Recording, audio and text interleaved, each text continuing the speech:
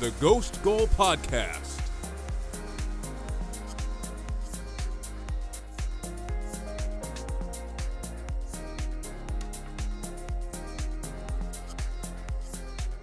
The first half of the Premier League season came to a close this weekend, leaving only a week for players to reset and prepare for kickoff at next week's World Cup. That didn't stop the world's most exciting league from delivering yet again, as we were given a huge upset, a 7-goal thriller, and some last-minute winners to recap this week for you. I'm Alex, here with Javier. Welcome to the Ghost Goal Podcast, episode 382. Just doing a quick one to check in on the Premier League results, the last ones, like I mentioned, before this World Cup kicks off next week. Javier, I'm sure you're very happy to see Arsenal top of the league at Christmas. Yeah, 5 points clear. Seems like it was only a few months ago where we were talking about Arsenal struggling to make top four, outside shot for making top four, and it didn't feel like Arsenal had maybe done enough to make that extra push to secure their place in top four. And now we're talking about them being in the title race with Manchester City. I don't think that it is yet. I think, the fact that we haven't played Newcastle, Brighton, and Manchester City in this first half of the season. So we still have 2 games with Brighton, 2 games with Newcastle, and 2 games with City. That could change completely the dynamic of the way that those are the second and third place team, and Brighton have been really good. They're a top half of the table team, so that's 6 really hard games that we haven't seen Arsenal play yet. And if Arsenal had to play the second half of the season the exact same schedule they just played, I think we would win the league, but it's not going to be the case. So I'm quietly optimistic that we're almost a lock for top 4 with this type of team, the way that we've been playing, the squad we have. You're a lock for top 4. I mean, you're a lock for top 4. That's Admit great. That then that means this season's pretty much already a success. So, you're right. I can't be happier with how things have gone. The start was out of my wildest dreams. I could have never thought we were going to go 13-1-1 to start the season, dropping points only twice throughout the whole Premier League season. Yeah, amazing start, unbelievable, and 12-1-1.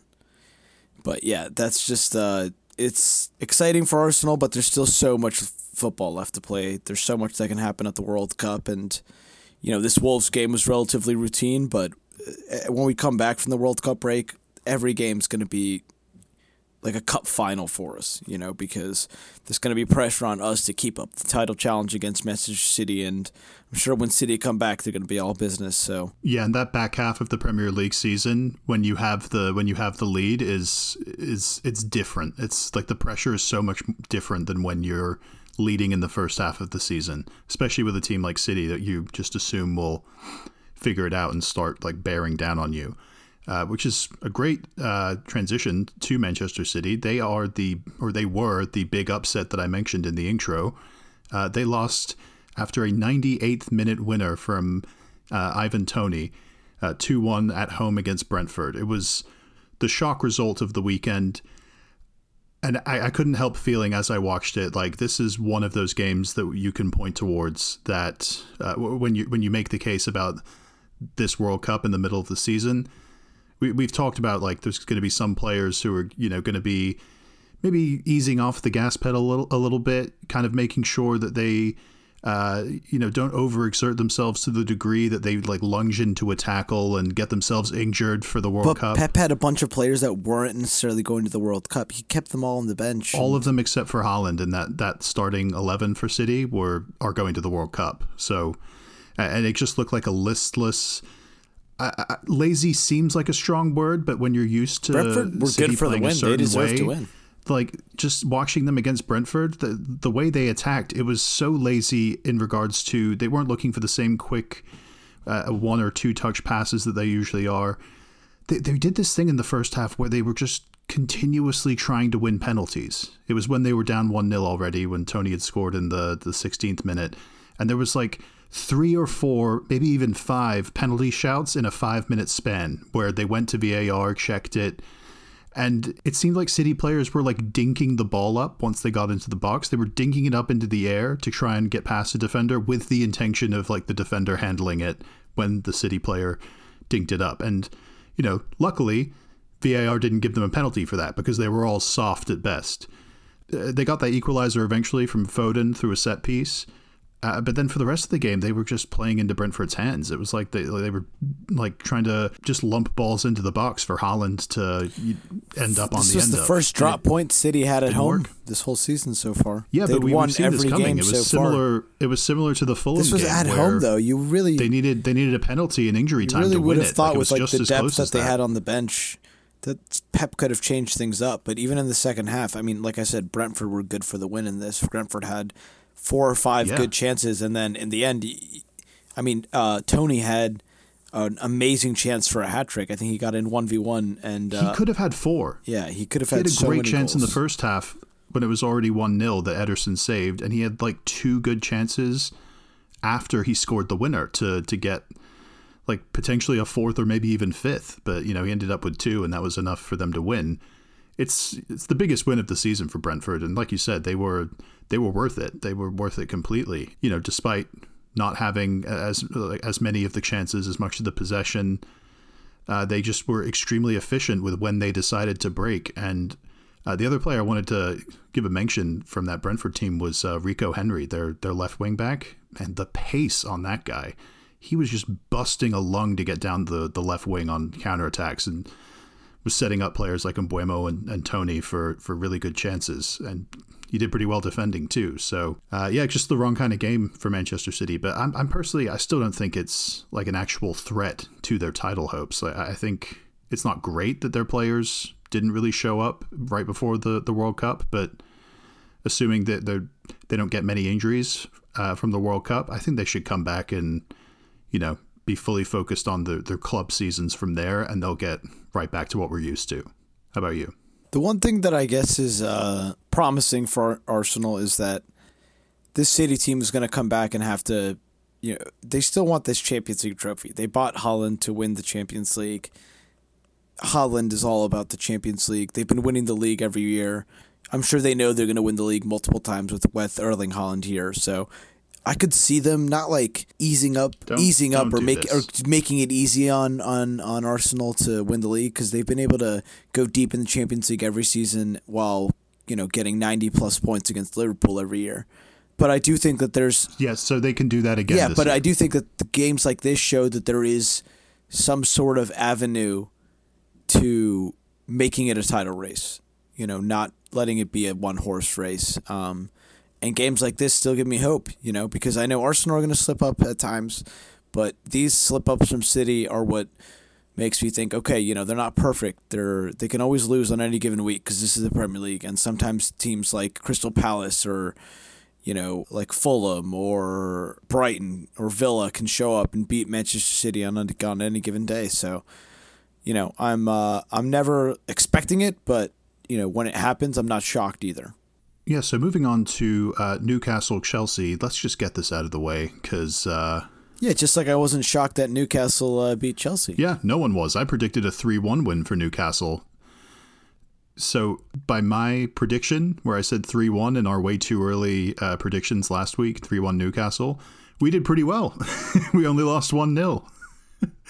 But yeah, it was another diabolical performance from Chelsea. Maradona just, fucked your entire back line, took Koulibaly for a joke, and then Joe Willock God ripped it into the top corner. See, Javier, I've been telling you for years, Arsenal, you guys have got to start utilizing the secret agent system that Chelsea patented, Either loan or sell some of your goods. Newcastle's keeping the other players. Teams like United, Chelsea, Liverpool down, letting Arsenal charge up to the title.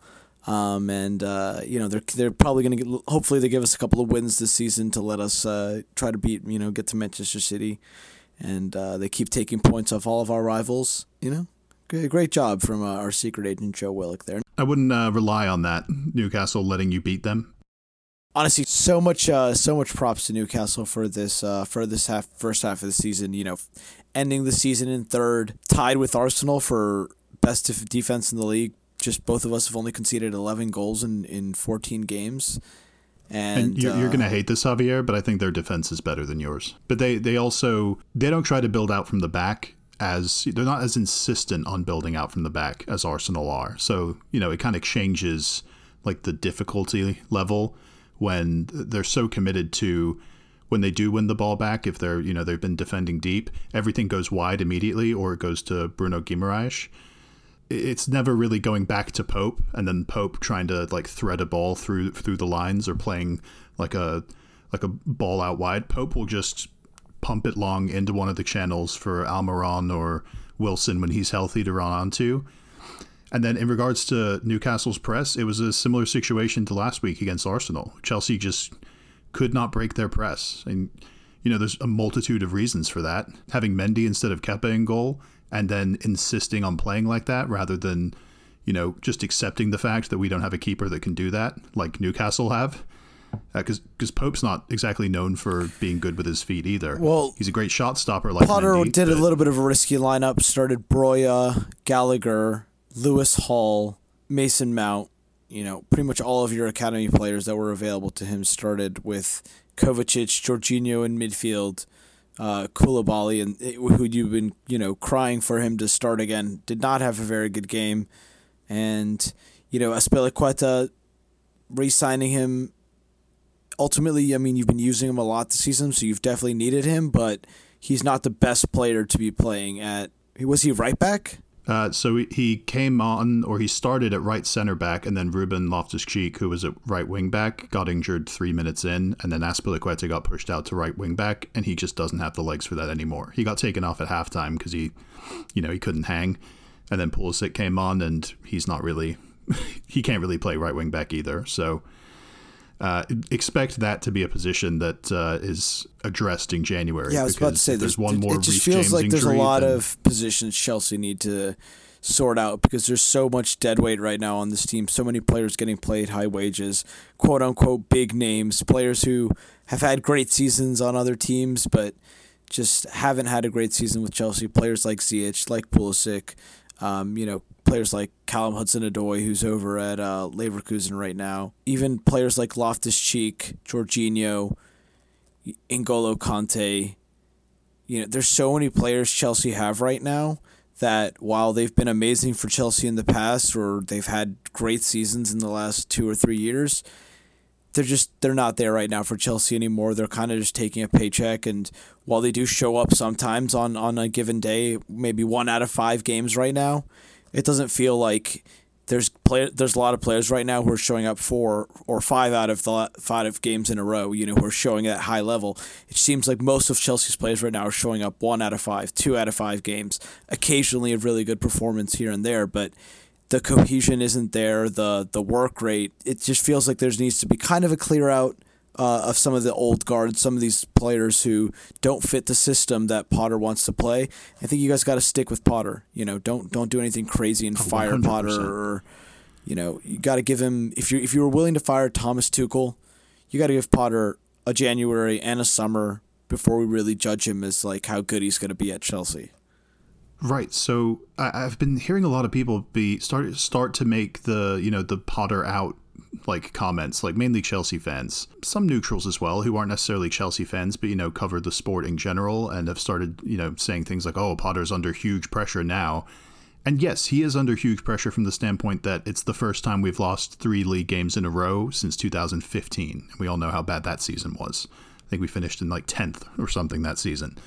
That is bad, and that is obviously below Chelsea's standards.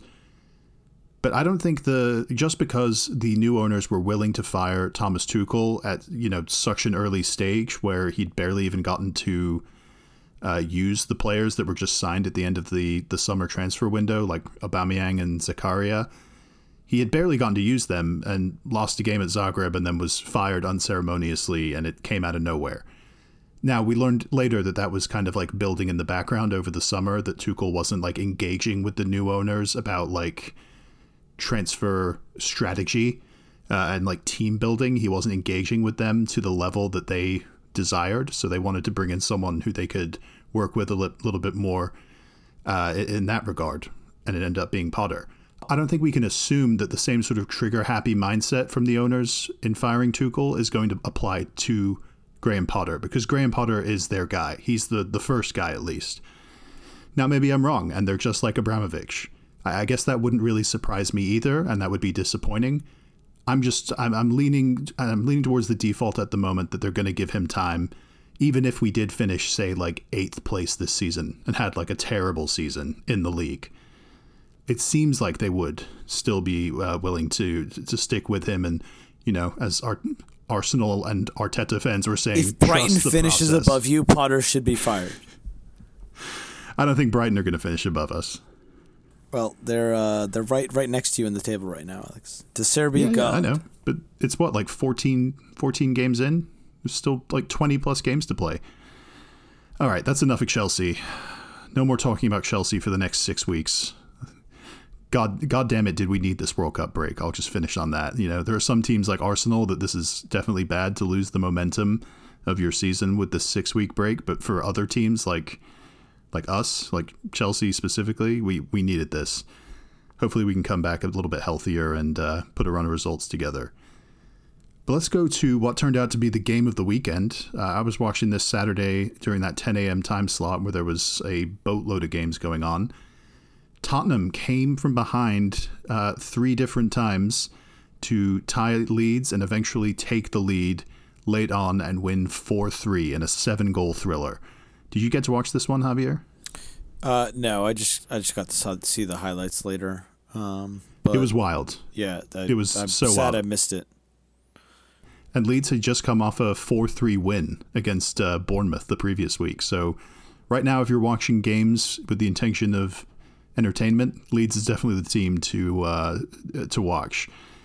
It's weird because even though Tottenham won this 4-3, coming out of it, it still felt like all of my positive emotions during the game of like the team that seemed better, those would go towards Leeds, and most of the negative emotions would go towards Tottenham.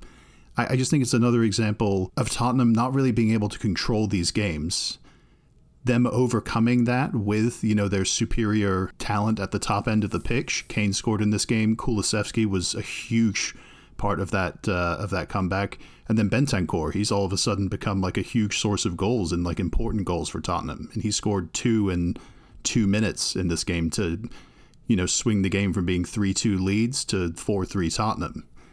So I think he's been their player of the season. To criticize. He's been so good for them. I mean, you've mentioned that. He's keeping it up now.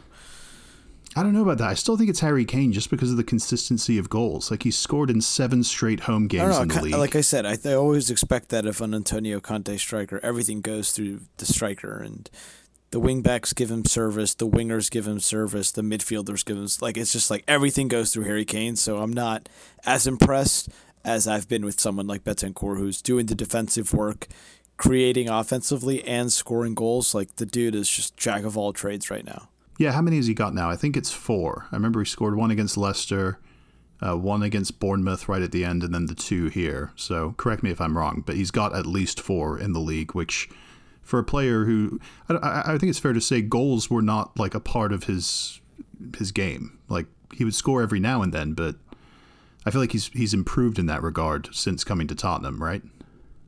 Yeah, definitely. I mean, he's still a relatively young player. I think he's only like 23 or 24, so he still can like develop that part of his game and add it. And Tottenham need it. I mean, they haven't been getting too many goals from, players like Heung-min Son, who was injured for this. Richarlison, Kulusevski didn't score. Yeah, but Kulusevski's, I think he's their second best attacker after Kane this season. He's incredible. He's a great player for them. They need him to unlock, back lines and in end-to-end games, he's such a great outlet where he'll take the ball 30, 40 yards down the field, dribble, cut inside, put a really nice ball or cut it back for someone, and they need that from someone like who can get them down the pitch, from wide areas. Yeah, that's what they need. So the touch that Kulusevski had to get past the defender for Tottenham's winner,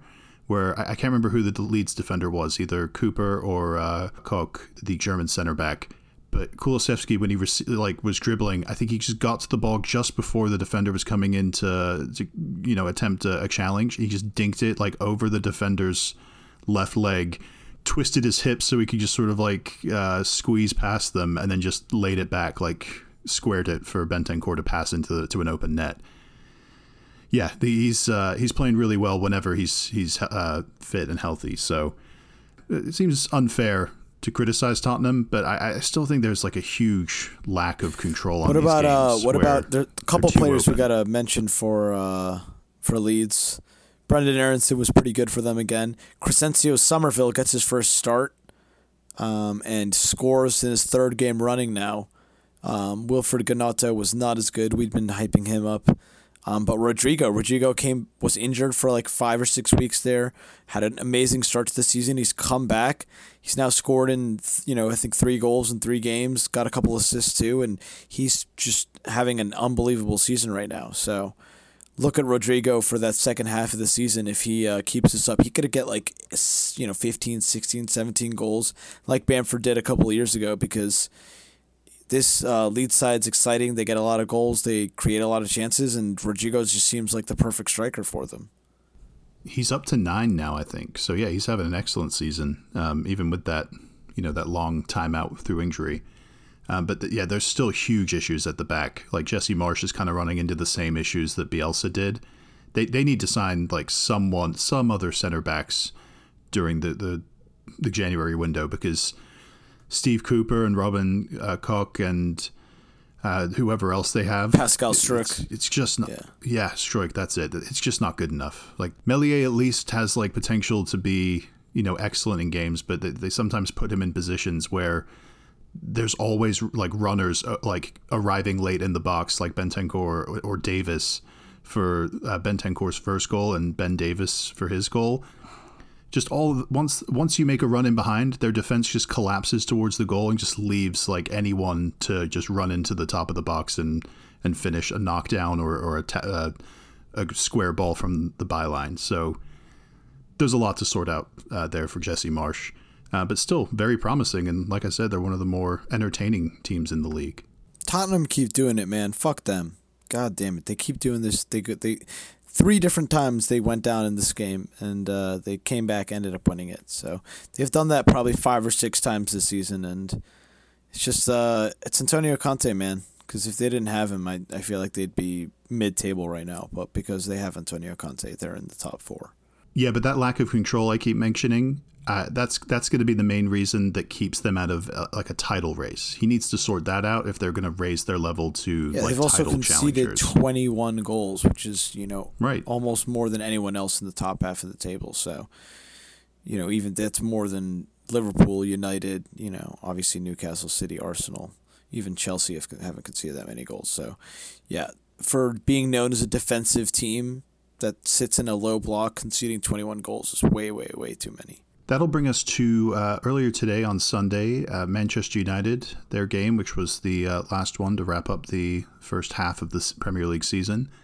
They went to Fulham, got a late winner from one of their young starlets, Alejandro Garnacho, in the 93rd minute to walk out 2-1 winners at Craven Cottage.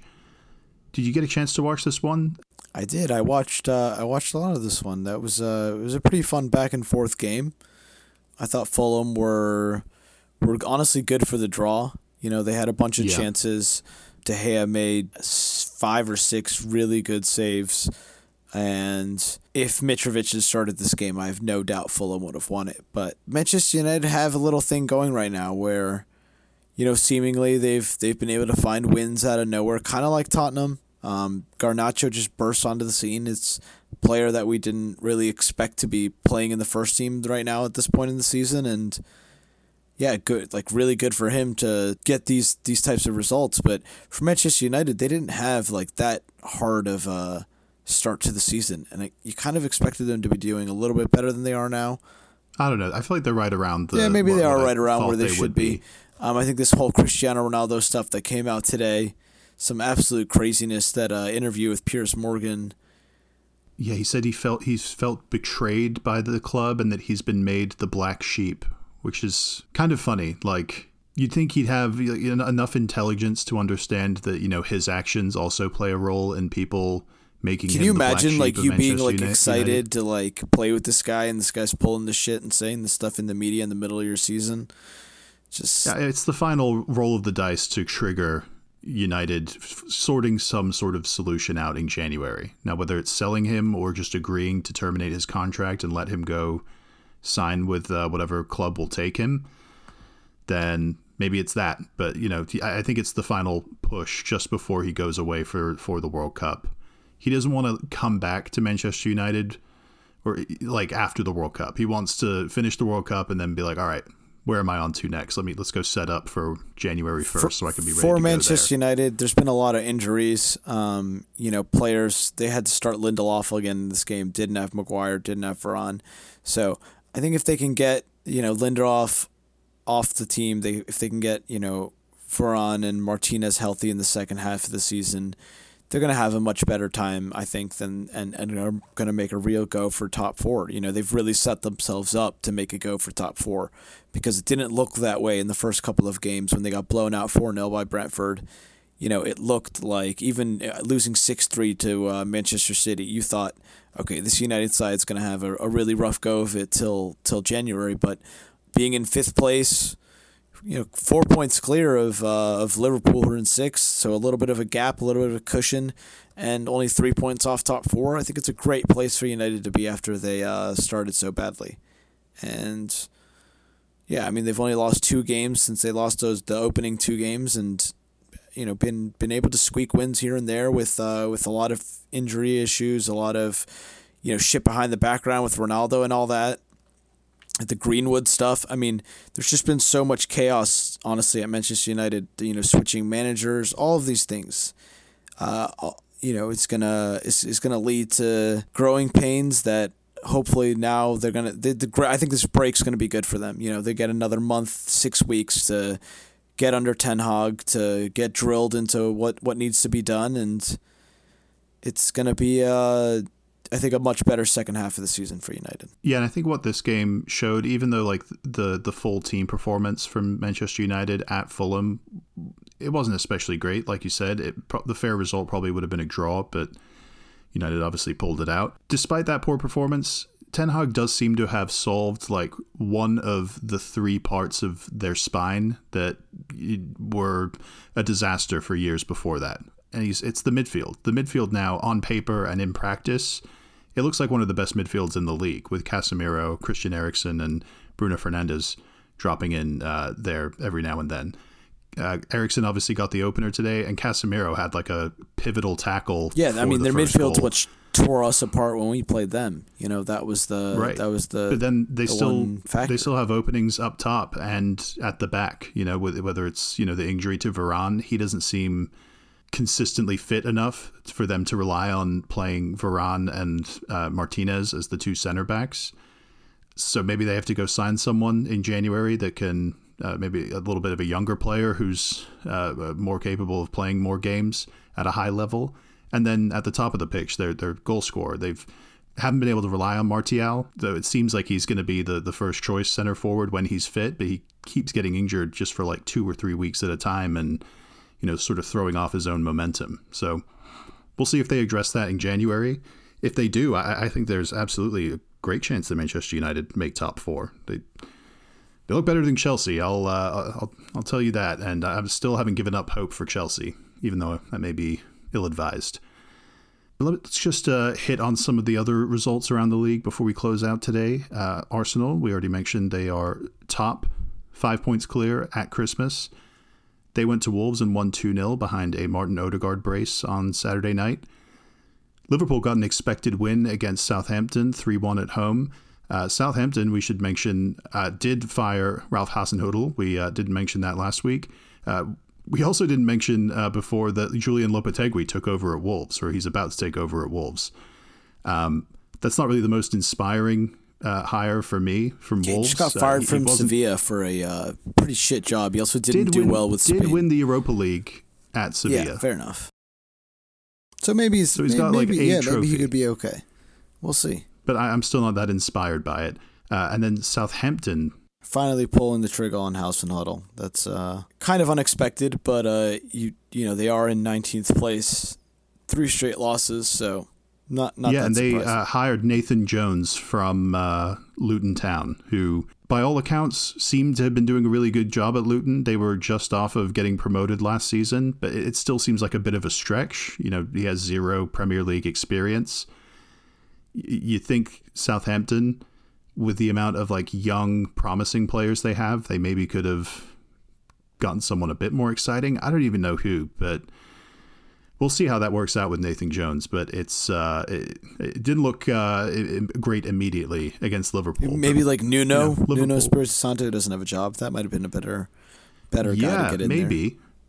there. But I think they don't want to be the boring defensive team. They want to be a young, high pressing attacking team, and you're not going to get that with Nuno. But yeah, we'll probably talk about those more as things develop second half of the season when we come back. Leicester went to West Ham and got a 2-0 win. James Maddison, who was just fresh off being included in England's World Cup squad, scored the opener.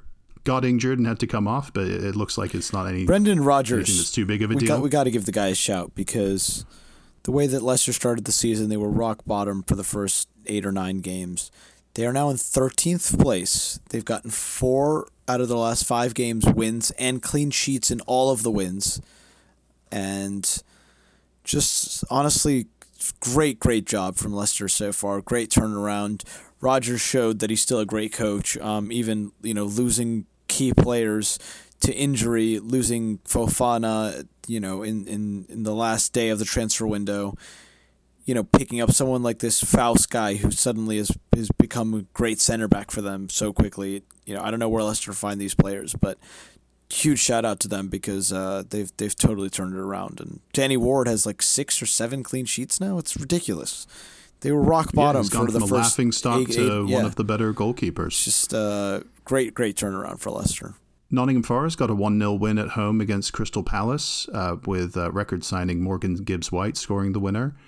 And Bournemouth won 3-0 at home against Everton to continue their great start. And there's rumors that Bournemouth are in negotiations with Marcelo Bielsa. But I say, screw Bielsa, keep this caretaker guy. And he's doing great.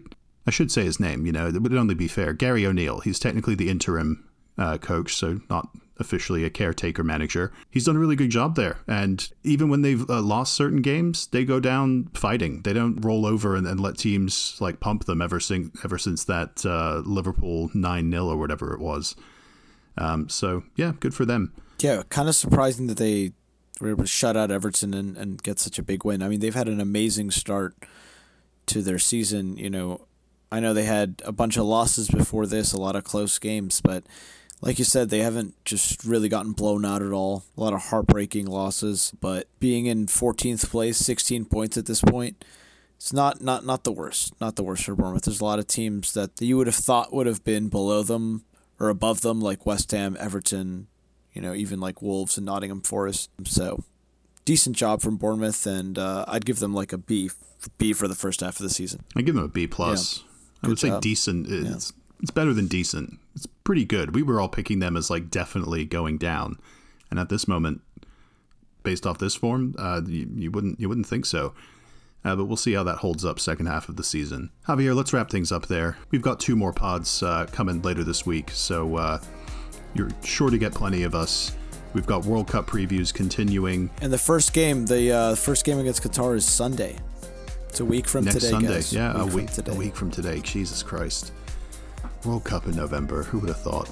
Part 3 of our World Cup previews, the preview of Group E and F, is going to be coming. We'll probably record that on Tuesday. That'll be in your feed on Wednesday morning, early Wednesday morning. Group E and F has, in Group E is Spain, Germany, Japan, and Costa Rica, and Group F is Belgium, Croatia, Canada, and Morocco. So plenty for us to sink our teeth into there.